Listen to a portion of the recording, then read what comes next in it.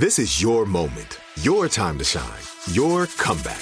You're ready for the next step in your career, and you want an education employers respect. So you're not just going back to school, you're coming back with Purdue Global. Backed by Purdue University, one of the nation's most respected public universities, Purdue Global is built for people who bring their life experience into the online classroom. Purdue Global, Purdue's online university for working adults. Start your comeback today at purdueglobal.edu.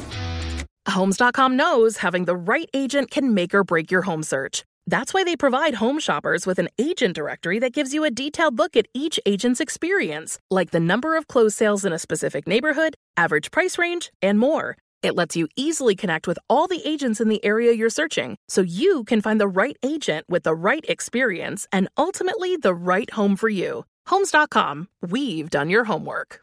Are you looking for the perfect move-in ready home this spring season? Now's the time to buy at Fisher Homes. For a limited time only, enjoy below-market interest rates starting at 5.375% APR, 6.139% APR. With these exclusive lower rates, you can save hundreds on a move-in ready home and start enjoying the benefits of homeownership even faster. Schedule your personal tour with one of our new home specialists at FisherHomes.com and make this spring the season you find your perfect home sweet home. Financing provided by Victory Mortgage, LLC, NMLS 461249, Equal Housing Lender. I'm Alec Baldwin, and you're listening to Here's the Thing, my chance to talk with artists, policymakers, and performers, to hear their stories, what inspired their creations, what decisions changed their careers, what relationships influenced their work. Well, I never thought about me being in show business. I was a fan. Didn't watch TV, and I loved the movies. My guests today both worked in film and TV during the golden age of Hollywood. Robert Osborne began his career acting, but his fascination with show business drama on and off the set led to a very different job, one he seems to have been made for. Hi, I'm Robert Osborne, and our Jimmy Cagney tribute continues now with Jimmy, and this is The Third Man. Osborne has been host of Turner Classic Movies for almost 2 decades. His knowledge of the film industry is encyclopedic, and he will tell you it's rare when a movie comes along and inspires a whole generation of actors, singers, and directors. I'm singing in the rain, just singing in the rain. What a glorious feeling, I'm happy again. I'm laughing. Singing in the Rain is one of those movies. It also transformed the life of its leading lady, Debbie Reynolds, my first guest this hour. Reynolds was just a 20-year-old actress under contract at MGM, but after her performance in that iconic film, she was destined to become a star. I'll walk down the lane with a happy refrain and singing, just singing in the rain. Some of the highlights of Reynolds' career include Tammy in Tammy and the Bachelor, with a song that reached #1 on the Billboard charts. I hear the cottonwoods whispering above. Tammy, Tammy, Tammy's in love. Reynolds was nominated for an Academy Award for her leading role in the unsinkable Molly Brown and received a Tony nomination for her Broadway debut in the musical Irene. Debbie Reynolds was born in Texas and raised in Burbank, California. But after her career took off, the small-town girl found herself living in a universe occupied by the biggest stars of her time. Right across the street was Jimmy Stewart and Lucille Ball, and everybody was on that one street. It was like, let's have a party every night. George Burns and Eddie Cantor lived on one block. So I would drive over there because that street was more fun than my fun. Right. There was a lot of fun to be had back then. This was still the golden age of Hollywood, but it was also the studio system, where executives bought and sold actors like property. Although, according to Reynolds, it had its upside, too. When we were under contract, most of us, Shirley MacLaine and Elizabeth Taylor, were at MGM, and everything was done for us. You know, the makeup, the hair, they sent cars for us. We were very spoiled. We didn't kind of know what to do when they dropped everybody, like when television came in. Sure. 48. Can you remember what year around that was, the end of the 40s? 48, 49. The studio system kind of died as you get into the 50s? It slowly died a death, you know. It was like interesting to watch. I didn't realize it was the end, you know. I didn't know that it was that. You didn't know what the change meant. Well, I was a young girl, so I didn't, and I wasn't an intellectual. I wasn't educated. You're from Burbank. I'm from Burbank. You're a gal from Burbank. And originally from Texas. And you wanted to be a Texas. gym teacher. That's me. You know, well, I always aim high. Yeah, me too. I love gym, you know. I love I wanted to be a sport. lifeguard. Sun, girls. Well, yeah. Swim. Yes, well, I was never that ambitious. I wanted to be a gymnast. I wanted to work on the bars and trapeze work. I loved all that stuff. As a young girl in Burbank, and you're athletic, no doubt, Mm-hmm. what's the first thing that happens that says show business to you? Well, I never thought about me being in show business. I was a fan, and I would go to the movies because my mother let me, but no one else in our church was allowed to go to films because movie stars were all evil creatures, just dreadful. Yeah. My mother let me go to films. Your mother was very religious. My family, except my dad. My father used to say, no, I'm not going to go to church with you. I've told you that I'm not going to go because all those good people will be killed if I walked in. The roof would fall in. You know? And he was always teasing my mother. If you don't mind my asking, what church did you go to? Church of the Nazarene, which is like Hardshell Baptist, kind of like Your that. mom was she was a Texan. She was a Texan. She was a Texan Baptist. She was tough and strict, and there were so many rules. How many kids in the family? Just my brother and I were in the family, and then my mother discovered what. And what's your brother's name? Bill. And do you know who Bill is? Oh, to me? No. You don't know? No. Do you know that Billy Reynolds was my makeup artist on Knots Landing for a year and a half? Oh my gosh, was he? Your really? brother Billy isn't he the was greatest? my makeup artist. And he's one of the people that helped me survive that experience. Well, because those three broads, were from the Joan Collins School where they were having the makeup put on with a trowel every day. That's right. They had to have federally funded programs to pay for the makeup for them. Billy Reynolds would turn to me and he'd sit there and say, you know, did you bring a book with you? He'd go, we're going to be here for a while. These gals are 2-3 hours in the chair. Yeah. And then he told me that he was Elvis's makeup artist. Yes. And do you know that every time he mentioned Elvis, he didn't mention it a lot because he was very quiet. Very shy, yeah. Very shy. He mentioned Elvis once or twice, and he started to cry. Oh. He would turn away from me and hide his face. He said to me, Elvis was the greatest man I ever worked with.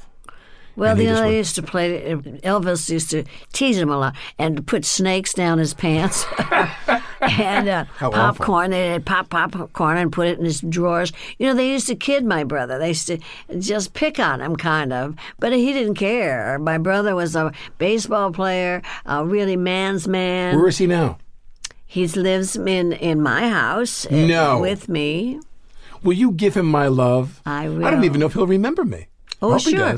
He remembers everything. He just doesn't talk about it. You know, some men that are like almost reclusive, but not really, because underneath all of that is a great sense of humor. I adore my brother. I think our life was rather tedious and hard because we didn't have any money. I mean, my dad made $200 a month. Now, that's better than nothing. But it still also buys very little. Mm-hmm. So our life was a little bit meager. You know, we never had a Christmas tree. We never had. So when the opportunity came along for you to get into the business, yeah, and I'm from the same school, actually, I'm wondering, were you as enticed by it and were you as thrilled by it, as much about making money to help your family as you were about your own glory? Well, mostly I thought it was a joke that I won this contest, and then all of a sudden I'm in movies. The silliest thing I ever. What was the contest? It was Miss Burbank. You were Miss Burbank. Yeah. Don't downplay that. No, that's a great honor. It's changed my whole life. It made my whole life wonderful and marvelous.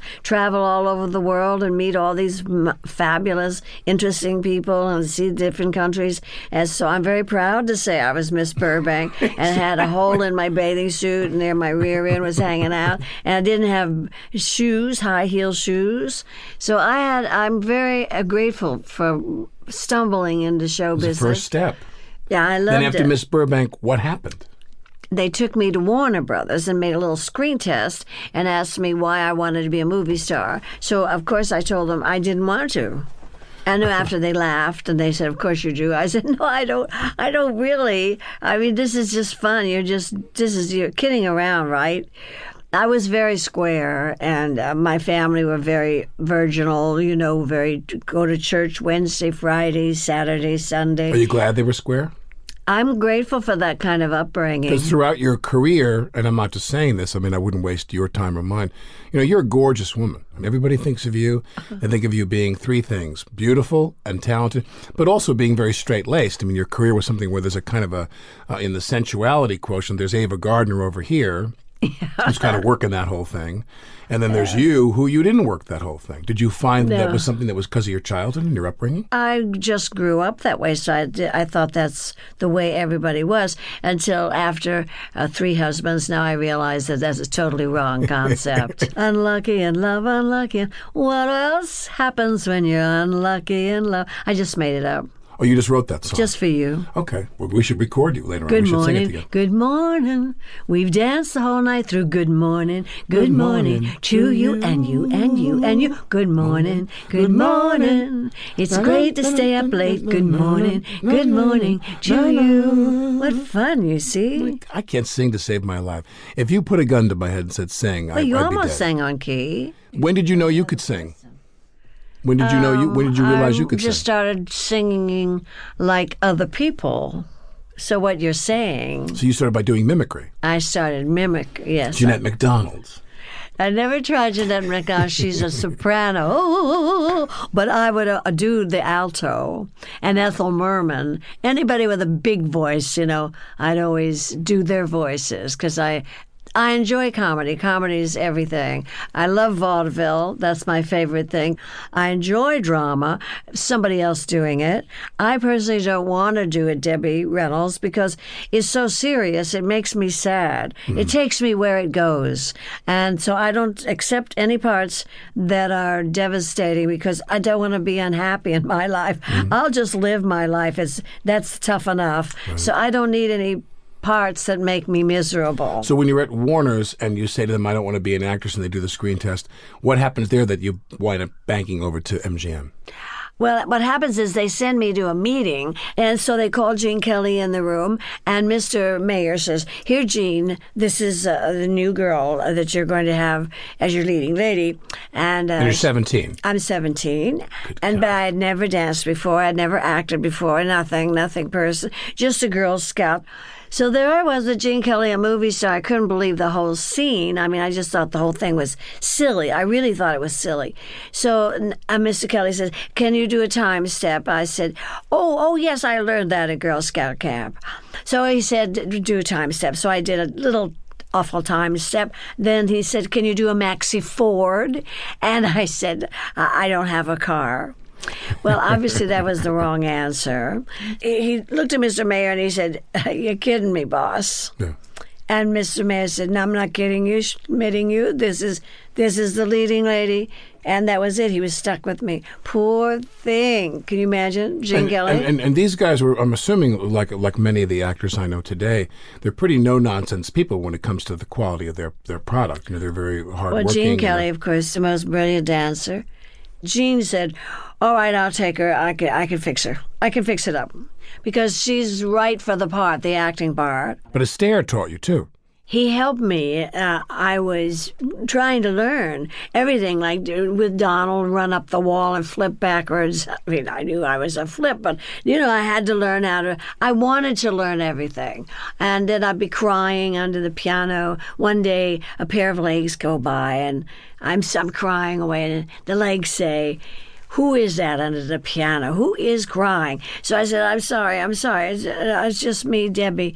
So it was Fred Astaire. He said, "Debbie, get out from underneath there." He pulled me out, and he said, "Now you come and watch me rehearse. I never allow anybody." He always had a guard at the gate, a security guard. No one was ever allowed, but he let me watch, and for maybe over 40 minutes, and his face turned all red. He just used a cane and a drum.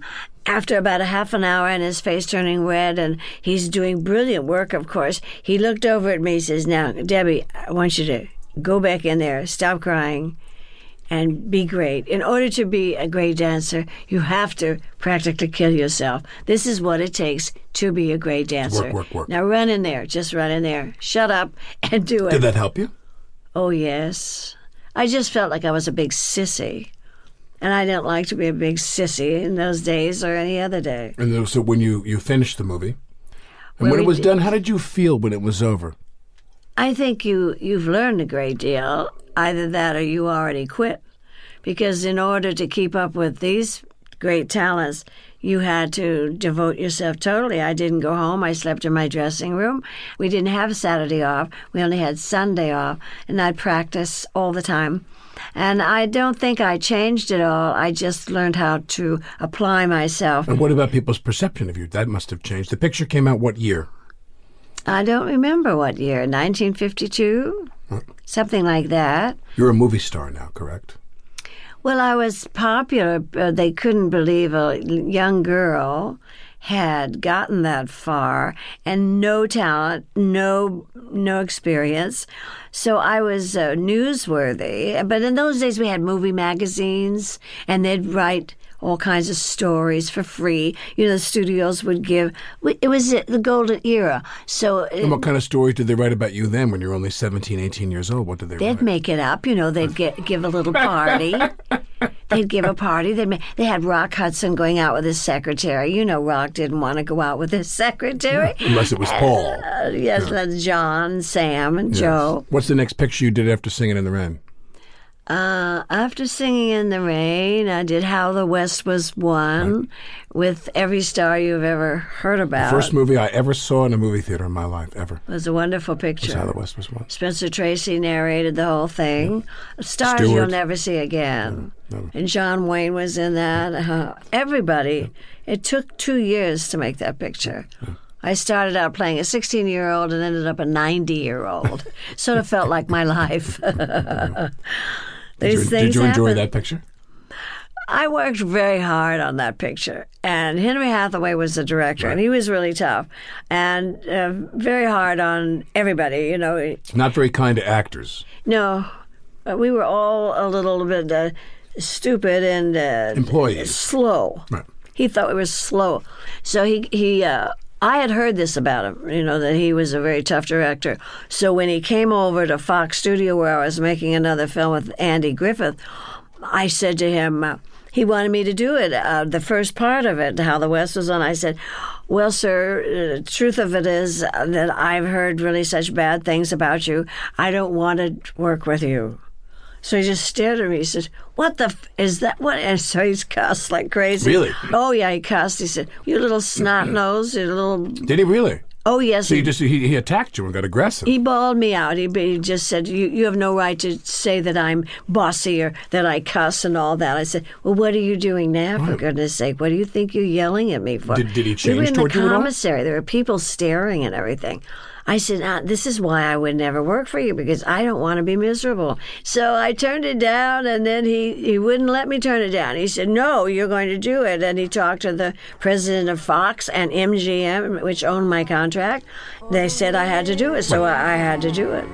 Come, come, there's a wondrous land where I'll build you a home in the meadow.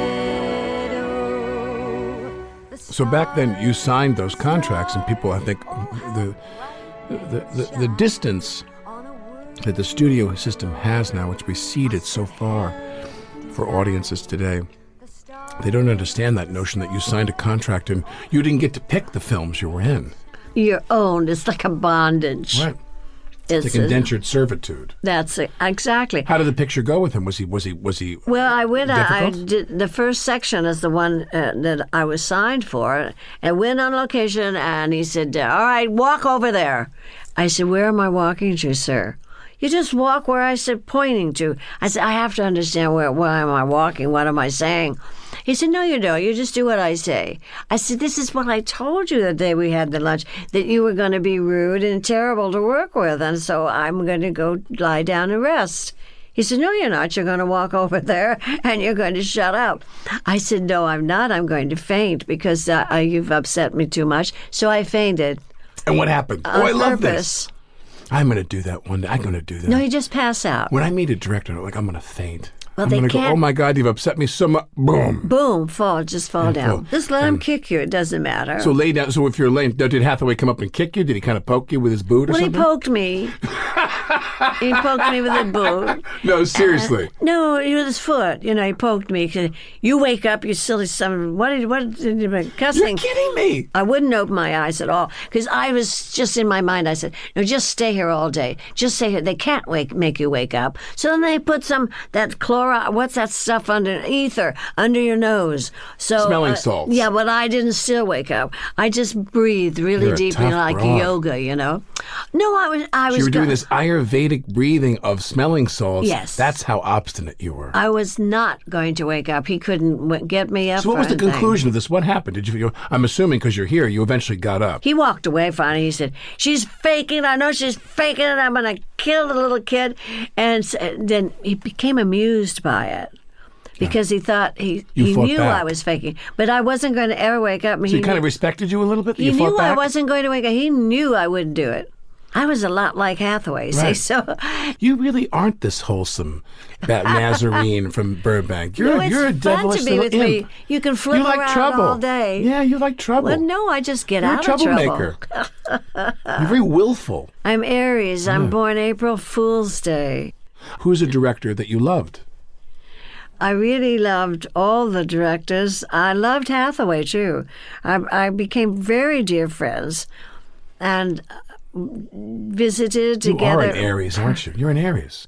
And I'm not big on astrology, but people who are Aries, they always say they love to bury the hatchet and have people get along.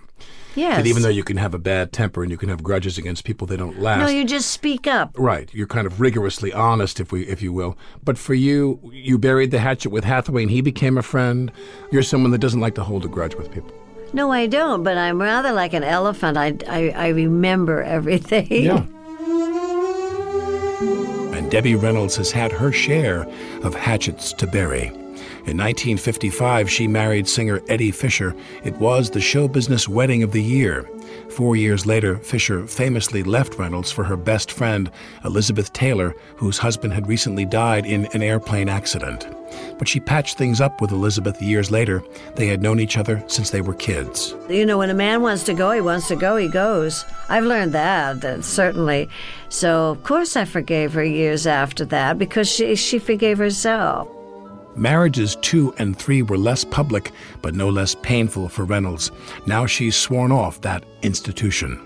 In a minute, she'll talk about her relationship with her daughter, actress Carrie Fisher.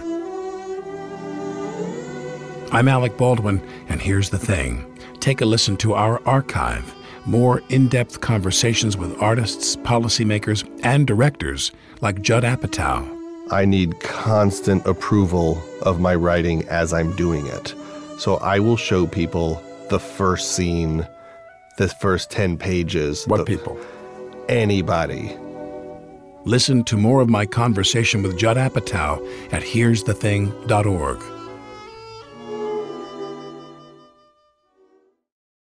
Mom met a lot of your demands over the years. This Mother's Day, get her the Bartesian cocktail maker that makes premium cocktails on demand. In just 30 seconds, have your choice of over 60 premium or seasonal cocktails, all at the touch of a button. Get $50 off on the Bartesian cocktail maker now when you buy 1 pack of cocktail capsules. So, for all the times you made a mess, get Mom the countertop cocktail system that makes premium cocktails without making any mess at all. For all the times you begged for soda, get her premium cocktail capsules made with real fruit juice and craft bitters. For all the times you demanded tacos for dinner, get her the Bartesian that mixes margaritas in just 30 seconds. Make Mom's Mother's Day and all the 364 days that aren't Mother's Day with a Bartesian cocktail maker at $50 off. Visit BARTESIAN.com/mother now to get $50 off the Bartesian Premium Cocktail Maker. Bartesian, premium cocktails on demand. Do you dream of a healthier life, but education feels out of reach? Trinity School of Natural Health makes holistic education accessible with online programs to fit your busy schedule. Trinity School of Natural Health makes holistic education accessible with online programs to fit your busy schedule. Trinity School's Certified Natural Health Professional Program is the perfect entry point to gain foundational knowledge to empower yourself, your family, and your community to live healthier lives. Turn your passion into a career. Visit trinityschool.org for more info now. Are you looking for the perfect move-in ready home this spring season? Now's the time to buy at Fisher Homes. For a limited time only, enjoy below-market interest rates starting at 5.375% APR, 6.139% APR. With these exclusive lower rates, you can save hundreds on a move-in ready home and start enjoying the benefits of home ownership even faster. Schedule your personal tour with one of our new home specialists at FisherHomes.com and make this spring the season you find your perfect home sweet home. Financing provided by Victory Mortgage, LLC, NMLS 461249, Equal Housing Lender. This is Alec Baldwin. My guest is Debbie Reynolds. In 1996, she played Albert Brooks' mother in his film Mother. It was her first starring role in over 25 years. I'm John. Oh, this is my son. The other one. Oh. He's staying with me for a while. In real life, Debbie is mother to Carrie Fisher, who introduced Debbie to her friend Albert Brooks. Carrie Fisher is, of course, a star in her own right. Her solo show, Wishful Drinking, discusses her battles with drugs, alcohol, manic depression, and being the child of Hollywood royalty. It's poignant and hilarious. Having waited my entire life to get an award for something, anything, I don't care. All right, fine, not acting. But what about like a tiny one for writing? I now get awards all the time for being mentally ill. I am apparently very good at it, and I get honored for it regularly. So she is so funny. Oh, yes. She's brilliant.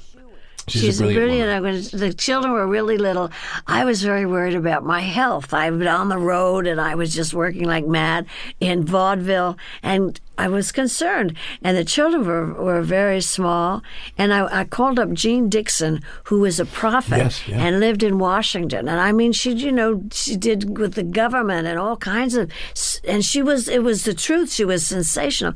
Gave me an appointment, and I sat down, and she told me exactly what my children have become and everything that happened. She told me I was married to Harry Carl at the time. She said, when you go home, you're going to have to face a divorce, and he has taken all of your money.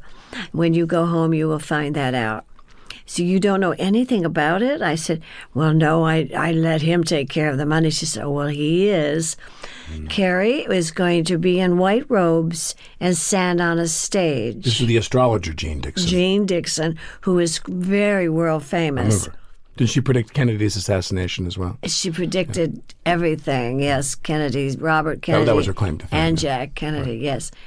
You wrote in your book that you're unlucky in love. Why were you unlucky in love? What do you mean by that? Because I'm just too old-fashioned. You picked the wrong people. Well, of course I picked the wrong man, but that's because I am easy. I'm easy. I don't ever argue. I mean, you need the money, here, you take it. Oh, you need that, well... You trust people. Well, I'm very trusting. How is Carrie like you, and how is Carrie like Eddie? Can you see the lines there? Well, Carrie was born with Eddie as the father, and he was on speed. So Carrie was born with manic, depressive, bipolar. So she will have that for the rest of her life. Oh, she And was. it's a dread disease for You Carrie. think she got that from him? Yes, from Eddie. It was very sweet of him. Carrie has an illness that is a severe problem over the whole world, and they do not have any answers for you. She's taking chakra treatments right now, and it's a family's pain. We all have it because we so want Carrie to be well, and that's what we pray for all the time. And How's she's Billy? so funny. How's Billy? Her daughter is Divine, and she goes to school here in New York. And she's the most beautiful, young, smart, really smart. And she's taking accounting, so I think we'll be all right. Yeah. Those things won't happen She won't come again. to me for about money. Yeah, there you go. And Carrie's going to be fine. She's brilliant, and she's a great writer. What did Carrie get from you? From me? Yeah. What did she get from you?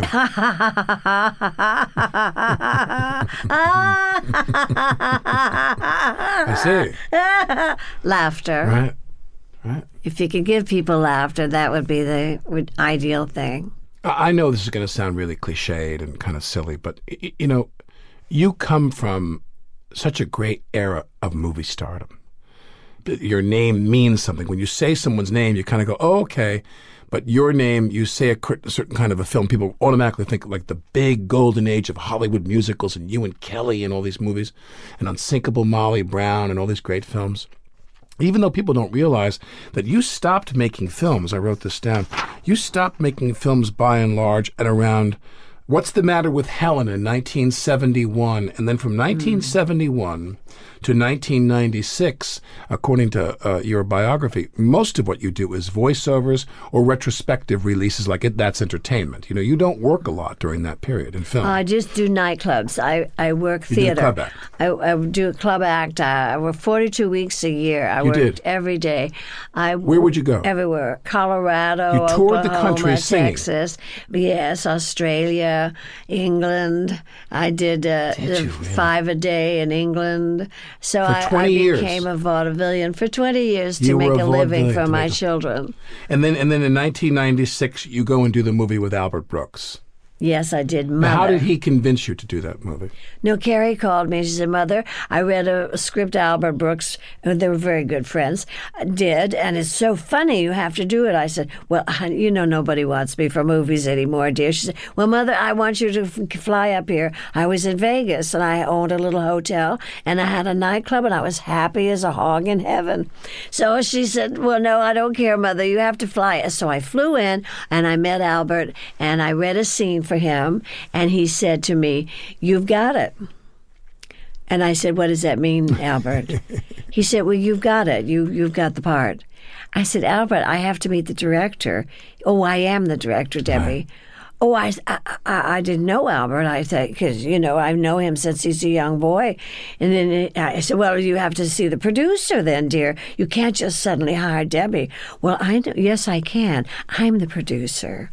I'm the producer, I'm the director, I wrote it, and yes, you're going to do it. He's Orson Welles. I said, Albert, you'll get into trouble. He said, no, you really are going to get it now because you're bossing me, so now you're just like my mother. So you've got the part for sure. Can you eat lamb chops? Well, what the hell is a lamb? It's meat. I told you, I don't eat it. Well, it's not a cow. I didn't know if it was the animal you were siding with or the whole thing. It's the whole thing. You want some cheese? Albert was very sweet. He wanted Doris Day, but she just wouldn't do it because she would have been terrific. But as we all know, Doris doesn't want to go back on the screen. And I didn't want to because I was in Vegas and I was running my hotel. I'm happy I did. I think. And you made a lot of films and a lot of TV shows since then. Will and Grace. Right. What did you play? Well, what do you mean? I played what Grace's role? mother. Right. You were Grace's mom. Adler. Her name was Adler. And so she sang a lot and did impressions. It was a lot of fun to do.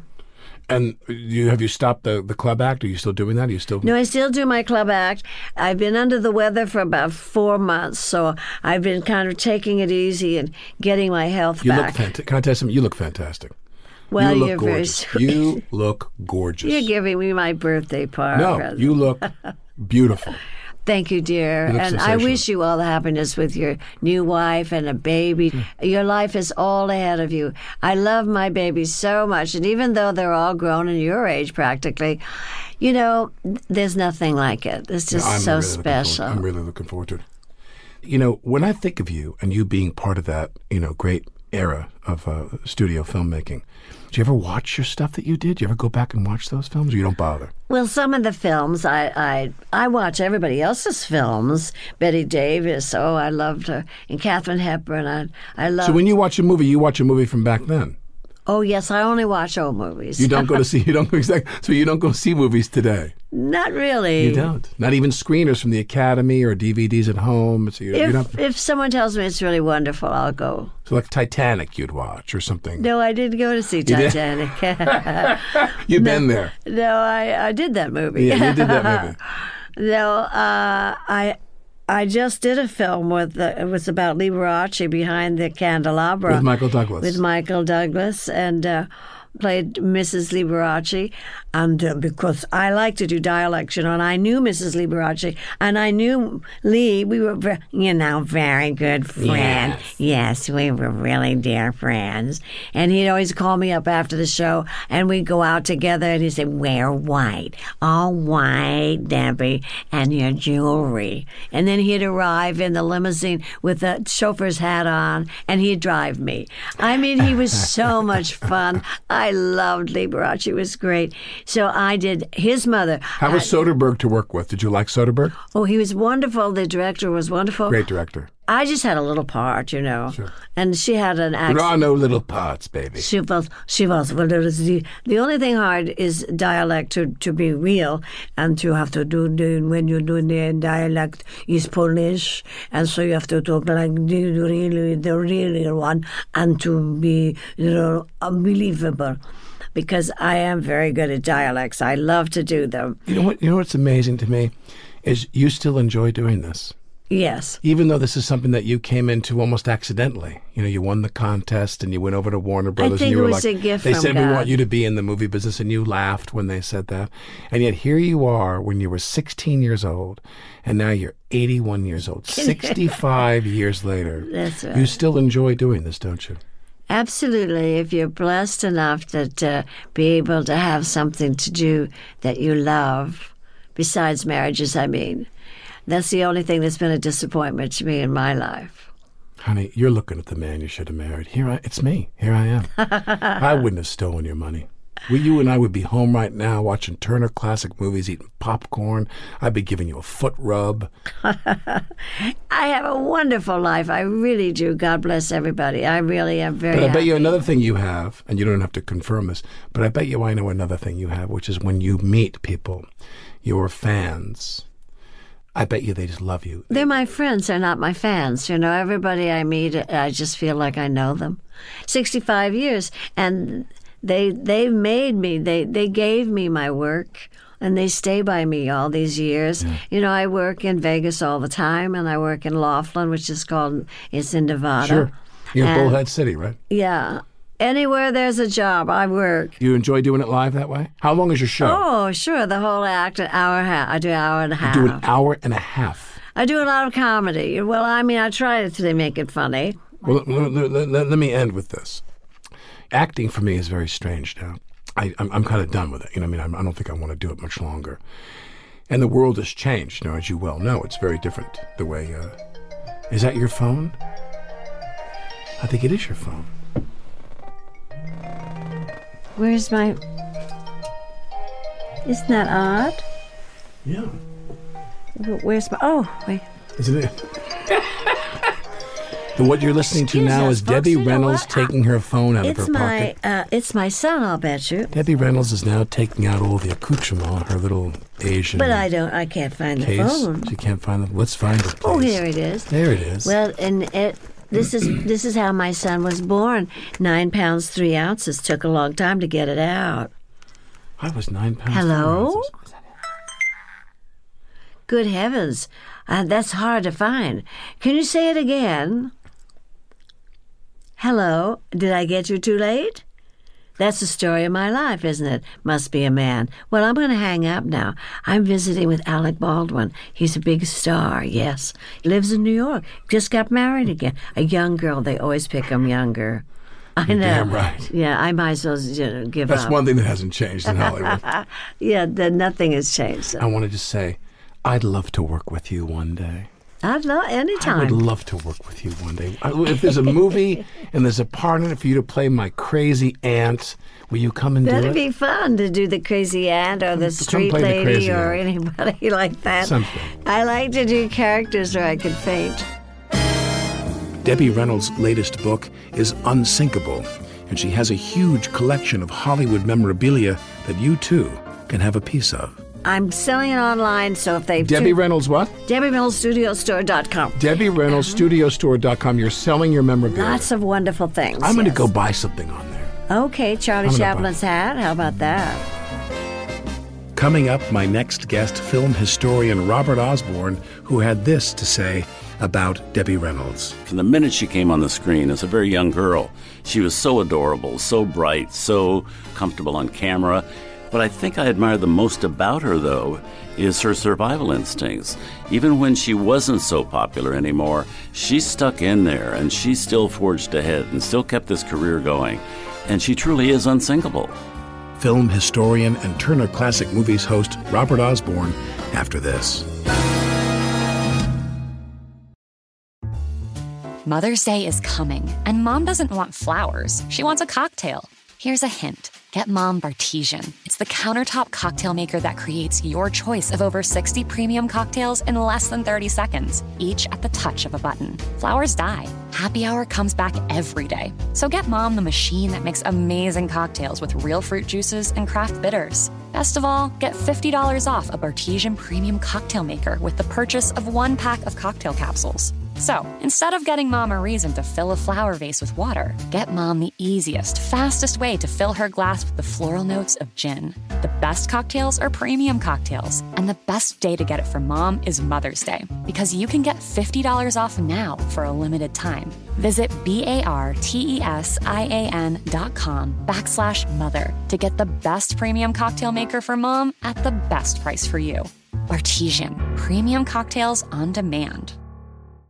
Do you dream of a healthier life, but education feels out of reach? Trinity School of Natural Health makes holistic education accessible with online programs to fit your busy schedule. Trinity School of Natural Health makes holistic education accessible with online programs to fit your busy schedule. Trinity School's Certified Natural Health Professional Program is the perfect entry point to gain foundational knowledge to empower yourself, your family, and your community to live healthier lives. Turn your passion into a career. Visit trinityschool.org for more info now. Are you looking for the perfect move-in ready home this spring season? Now's the time to buy at Fisher Homes. For a limited time only, enjoy below-market interest rates starting at 5.375% APR, 6.139% APR. With these exclusive lower rates, you can save hundreds on a move-in ready home and start enjoying the benefits of home ownership even faster. Schedule your personal tour with one of our new home specialists at FisherHomes.com and make this spring the season you find your perfect home sweet home. Financing provided by Victory Mortgage, LLC, NMLS 461249, Equal Housing Lender. I'm Alec Baldwin, and you're listening to Here's the Thing. The next film in our Oscar marathon saluting nominees and winners in the category of Best Screenplay is one of the real biggies from that banner film year of 1939. It's Wuthering Heights. From Robert Osborne has been hosting Turner Classic Movies for almost 2 decades. I was lucky enough to guest host the show with him for 3 of those years.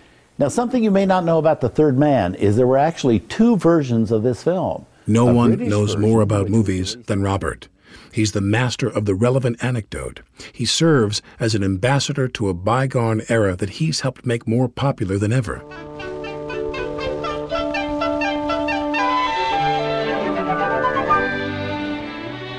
In Osborne's own story, the players are legendary, the backdrop is epic, and the plot twists will make you say that could only happen in the movies. We open in Colfax, Washington, just west of the Rockies, a world away from Hollywood.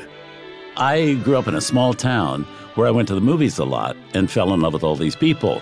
I also fell in love with the movie business. So all I saw were actors on the screen. So I thought, well, that's what I have to be if I want to be a part of the movie business.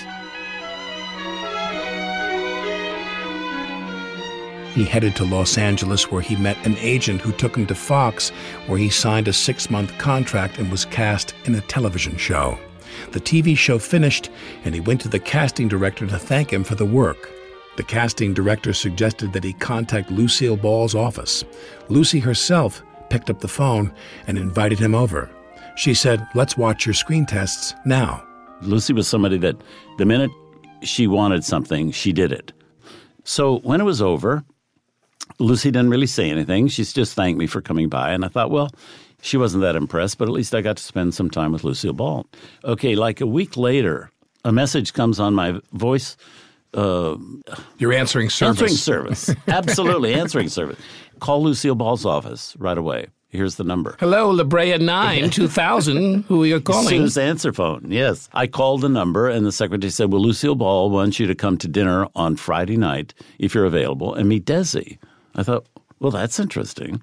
So I go to Lucy's house that Friday night. There's no Desi, but there's Lucy, there's Janet Gaynor, there's Joseph Cotton, there's Kate Thompson, Chuck Walters, Charles Walters, the director, Roger Edens, and a couple of other people, and her sister, Cleo, who was actually her cousin but raised as her sister, and me.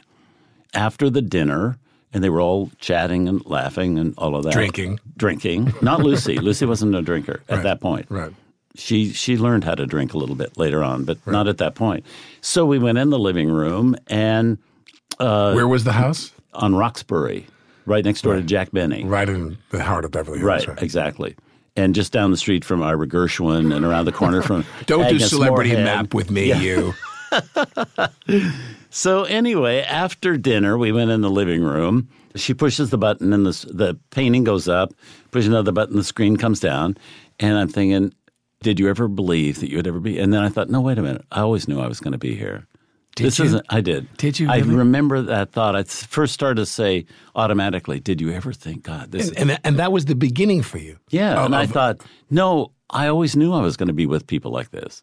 And I relaxed then. I really relaxed because I thought, no, this is where you're supposed to be. Comfortable. Yeah. And they liked you and you liked them. This is where I'm supposed to be. What did they screen? What movie do you remember? Funny Face, which was about 3 years old. But Your memory is so annoying. But what was great about it was there's a part in Funny Face when Kate Thompson and Audrey Hepburn get up and do a number called On How to Be Lovely together. Kate Thompson got up by the screen and did the numbers. So, and it was, fun, watch the movie. The movie was over.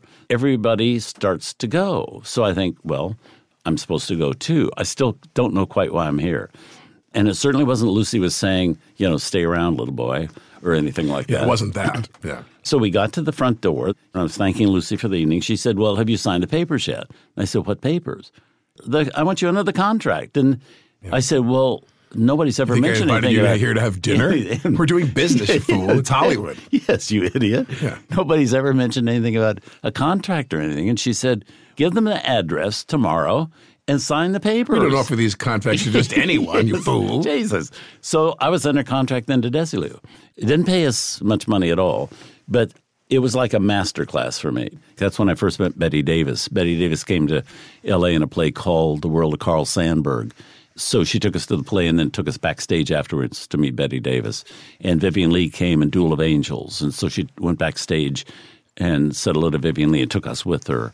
Anytime there was somebody like that, Noel Coward or Marlene Dietrich, she would take us there, pick up the tabs, because, again, she knew she wasn't paying enough money to keep up for us to be able to do that. So we got this terrific education. And she also – now, Desi at this point was womanizing. He wasn't around much. So she would get movies that we wanted to see or hadn't seen because they weren't that accessible in those days and run them at her house. Or she would show us I Love Lucy shows she'd done, bad ones, and show us why they didn't work. Right. Then show us a good one and why it did work. She wanted to share with someone. Yes. She also, the first day any of us were under contract there and we first met, she arrived. She'd just gone to a bank and she got 12 savings accounts that she opened, put like $50 in. And she gave us, in each of our names, gave us the books. And she said, every week you have to put something away. And we were, as I say, making very little money. And I say, Lucy, we don't, barely enough to live on. She said, it can be only $5. But every week put something away. You won't miss it. It'll add up. She had a very maternal instinct. And she said, no matter what, the thing you must do is have enough money that you don't have to make decisions based on money. For a kid from Colfax, Washington, this was just invaluable. I've been to college, but I never had these kind of life lessons. In the course of it, she met my folks, and she got to know me. She said to me early on, you can do this as an actor, but she said, and I think you could do well, but it's not going to make you happy. This is not the right line of work for you. And she said, you love old films, you love history, you love everything about the business, and you're a journalism major in college. We have enough actors, you should write about movies. And the first thing you should do is write a book. Right. She said, it doesn't even have to be a good book, but find a subject about the movies that nobody's done and write a book about it. And you did? And I said, why? She said, if you write a book, it shows you have the discipline to sit down and do that. And did you? Yes, I did. What book? It was a book about the Oscars. Is this the book right here? Oh, my God, yeah. Academy Awards Illustrated. I want our listeners to know that Mr. Osborne's stunned expression yes, indeed. as I show a copy of the book that he Indeed. that she found. My God. That's the book. That is amazing. There he is. Yes, there he was. He is. Do you think you clearly make a choice at this point in your life, or is the choice made for you? Well, the choice was kind of made for me because I was not getting parts like Night Must Fall that I love doing. I did a soap opera for a couple of years called The Young Marrieds. I was always in a suit with a tie and with a briefcase helping the plot along, but it wasn't interesting, and I wasn't interesting. Did a lot of commercials. I thought, if this is the best I can do at this point, I got to get out of this altogether. Because I would look at a part, and I think George Peppard could do this so much better than I can. Or Tony Perkins would be great in this. You fell out of love with it. Yeah. And I was not stage struck anymore. Real simple, yeah. Instead, Robert decided to pursue a career as a writer in Hollywood, and he continued to land himself in right time, right place situations. He interviewed actress Olivia de Havilland, who later called on him to escort her to a tribute to Bette Davis. Being friendly with de Havilland led to an appearance on the Dinah Shore Show. There he confronted a furious Shelley Winters about her false Academy Award nomination claim. People took note. That Robert Osborne knew his stuff. He met with T.G. Wilkerson Miles, the publisher of The Hollywood Reporter, but the interview fell flat.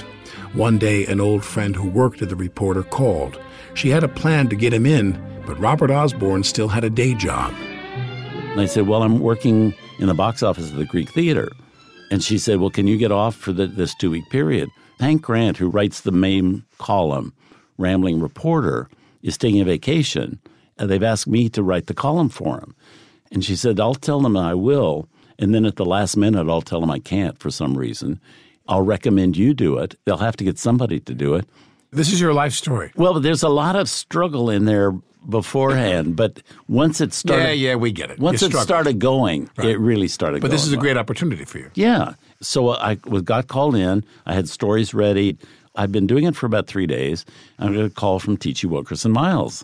And she said, do you work for us? And I said, no, I don't, but I'm just coming in to help out. She said, would you like to work for us? And I said, yes, I would. She said, well, you've got a job. It's Lucille Ball all over again. So, come up here now. So I showed up for work. She was not around. She was on some trip. The editor said, well, I don't have any room for you in here. So just kind of wander around and get to know the paper. When she comes back, we'll ask her what she plans for you to do. Just before she came back, Marjorie, who wrote a column called On Location, where you go visit film sets for the paper, she got in a fight at the paper, and she quit. And when she was going out the door, they said, what are we going to do? Your column's due. We have to have a column for tomorrow. She said, have Osborne do it. He's not doing anything around here. And isn't it amazing how people who don't know these kinds of businesses, like the newspaper business, how it's really true? How do you become the drama critic? Yeah. You're writing the gardening column, and the drama critic drops dead at his typewriter, and they're like, Osborne, get over here and review the... And so that's exactly what happened here. So all of a sudden, I wasn't writing in the editorial department. I had a column. How did you feel about that? I loved it. Did you? Except I don't think I was very good at it, because I'll tell you what, it really is supposed to be a gossip column, or at least have inside dirt. And I never felt comfortable intruding upon people that wanted to keep a secret, because I think secrets are important to have. You're very discreet. I've been around you many, many hours, and you're never sitting there saying, so there's this story that so-and-so told me, and you know so-and-so. You never get into that. And so that was problematic for you in writing that column? It was. You're not interested in dirt. It's like... And making people look bad. I'd worked during one period for a PR firm, and for a while Rock Hudson was a client of ours, so I knew him well. And so I knew when he got AIDS that he had AIDS. Mm-hmm. But I would not write about that. At that time, I was also doing the evening news because all TV stations at one point had entertainment reporters. The lady a wonderful lady, Marcia Brandwin, who was the kind of news head there, and I got in a big argument about that. She knew I knew about Rock Hudson, and she said, "You've got to go on the air with that." And I said, "No, he doesn't want that known. This is a very sick man." I said, "If it was the president, that affects all of us in this country. He's an actor." So I wasn't that good at that. I mean, I think I wrote a lively column and an interesting one. How long did you write the column for? Oh, boy, for about 20 years. So you're doing The Reporter. It's 20 years at The Reporter. And then what? Okay. Then the CBS morning program in New York asked me if I would do entertainment reports at night in Los Angeles that could be put on the air on a new CBS morning program the next day. I'd always wanted to live in New York. So I said, what if I did them live in New York? The minute I got to New York, I thought, I can't ever go back. What about New York appealed to you? Oh, it seemed more serious to you? No, every time I was in New York, I felt alive. I saw people reading books, and I saw there was so much activity going on. And Hollywood had changed. You were ready to leave Yes, and it was also cars, and you had to drive to get anywhere. On the New York, you're on the street, you run into somebody, and you go have a drink with them. Yeah. I loved all that. That's when Dorothy Lamour came to town, and she said, look, they're honoring Jimmy Stewart. I'm going to come back for 2 days. Why don't you take me to the Jimmy Stewart thing?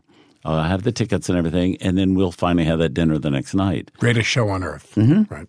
So I said, where would you like to have the dinner? And she said, well, at 21. When I was a star, that's about the only place that's still in New York that was around when I used to come to New York. So I took her to the Jimmy Stewart thing, and that night she said, look, I got a problem. I'm doing some promotional work for AMC, and the people at AMC want to take me to dinner, and the only night I can do it is the night we were going to go to 21. Would you mind if – very nice guy, Brad Siegel, and a publicity guy with him, Jim Weiss, if they joined us? And I said, no, not at all. And we all just sat around at her favorite table, and we talked and told stories and all of that. And soon after, Brad called me, and he said, you know a lot about movies. And I said, yeah, I guess I do. And he said, well, we're going to get rid of our afternoon guy at AMC. I'd love you to come and be the afternoon guy. This was a big deal. Yeah. And I thought, it's perfect for me. Everything was, negotiations were underway. All of a sudden he called and he said, I'm not going to be here. I'm leaving. I'm going to go work for Ted Turner in Atlanta. And I was really disappointed because I like Brad Siegel a lot. Yeah. And a couple of months went by. And then he called and he said, hey, have you signed with the AMC thing yet? And I thought he was badgering me to sign. I said, no, but I got the papers. I'll do it. He said, well, don't. Ted's going to start his own movie channel, and I want you to be the head guy. And he said, I just want to tell you, if you come with TCM, you'll start with only 6 million viewers. If you go with AMC, you'll have 60 million. If you come with TCM, you're going to have to come to Atlanta at least once a month. If you go with AMC, you can work in New York. But the library. He said if you come with TCM, you're going to have the MGM library, the RKO library, the Warner Brothers library, and all of that. And so there was really no choice. They launched TCM with you as the hood ornament, so to speak, of that vehicle. Now, I want to go back to something you said, which is that you saw that film business had changed, and you were in those rooms with those people, and you were their friend. And then realism came. What was a movie you saw at that period that you said to myself, my God, the movies have changed? Well, Easy Rider. I happened to be in London, a place I never went to very often. Right. But I happened to be at the Royal Court Theatre. In the row in front of me was Dennis Hopper, who had just come back from, I believe, the Cannes Film Festival, where they showed Easy Rider, and it won some awards. Right. Or maybe it was the Venice Film Festival, whatever. Right. And they were talking about it, and I thought, the way the papers were writing about that, I thought, this is something very strange, that movie about a couple of motorcycle guys on cycles, no story, smoking a lot of grass, no plot. Stories and no plot.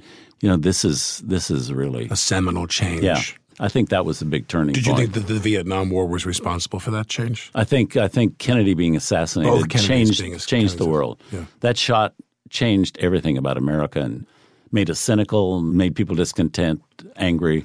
You know, for me, when I was young, there was a man who, when you saw this man on TV, he was the movie business, and that was Walt Disney. And to me, you are the Walt Disney of your generation. You come on TV and right away people, because you have become so synonymous. I mean, people just love you. They love your show. And you mean the movie business to them. Do you sense that when you're out on the street with people? I get a sense of that, but I honestly don't see it. Who do you think you're talking to when you talk to the camera? When you do the wraparounds? I talk to 3 people. I talk to my aunt who lives on a farm, who loves old movies but doesn't know much about them. I can't say Bertolucci without explaining that he's a director. I also talked to a guy that is now a young man, but he was in his early 20s, worked for the Hollywood Reporter, that called me one time and said, I just saw this great movie the other night. I was wondering if the lady in it made any other movies. I'd like to see some of those movies. And I said, well, what's the movie? He said, I didn't get the name of it. Well, who's the actress? I don't know what her name was. Well, describe the movie to me. He described it, and it was Gilda with Rita Hayworth. He's interested in movies. He wants to learn about movies and all of that. And I'm also talking to a friend of mine who died recently called Robert Rosterman in Chicago, who knows as much about movies as any of us know.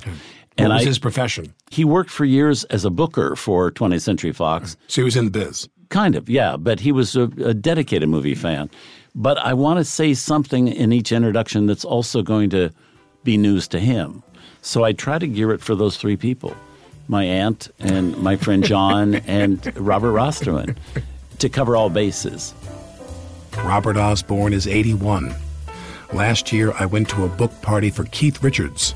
I found myself seated directly opposite Richards and his wife, Patty Hansen. And long story short, as Patty Hansen says, we just so love you, Alec. We love you on that TV show. And I thought, oh, good God, I go, Patty Hansen and Keith Richards don't watch 30 Rock. This is preposterous. She's just being so polite.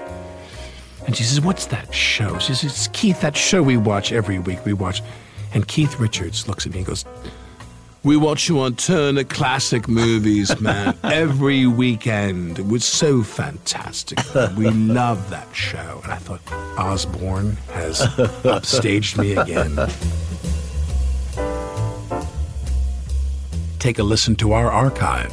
More in-depth conversations with artists, performers, and policymakers like Martin Horn, former head of New York City's Department of Corrections and Probation. I would legalize drugs across the board. You would legalize which drugs?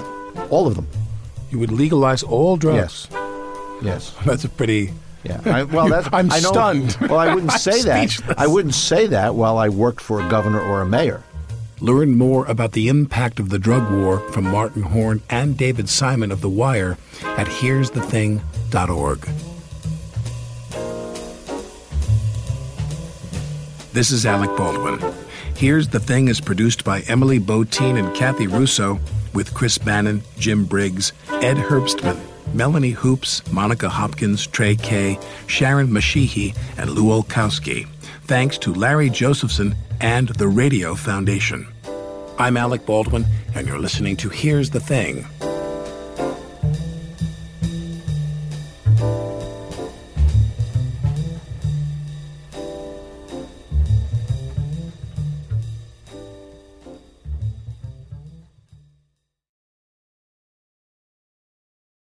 Do you dream of a healthier life, but education feels out of reach? Trinity School of Natural Health makes holistic education accessible with online programs to fit your busy schedule. Trinity School of Natural Health makes holistic education accessible with online programs to fit your busy schedule. Trinity School's Certified Natural Health Professional Program is the perfect entry point to gain foundational knowledge to empower yourself, your family, and your community to live healthier lives. Turn your passion into a career. Visit trinityschool.org for more info now. Are you looking for the perfect move-in ready home this spring season? Now's the time to buy at Fisher Homes. For a limited time only, enjoy below-market interest rates starting at 5.375% APR, 6.139% APR. With these exclusive lower rates, you can save hundreds on a move-in ready home and start enjoying the benefits of homeownership even faster. Schedule your personal tour with one of our new home specialists at FisherHomes.com and make this spring the season you find your perfect home sweet home. Financing provided by Victory Mortgage, LLC, NMLS 461249, Equal Housing Lender.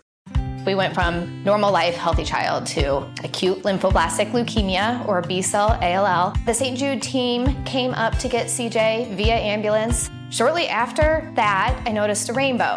It meant that there was hope. We were driving into hope. To have hope is to have your child healthy, and we have that because of St. Jude. You can help kids fight childhood cancer.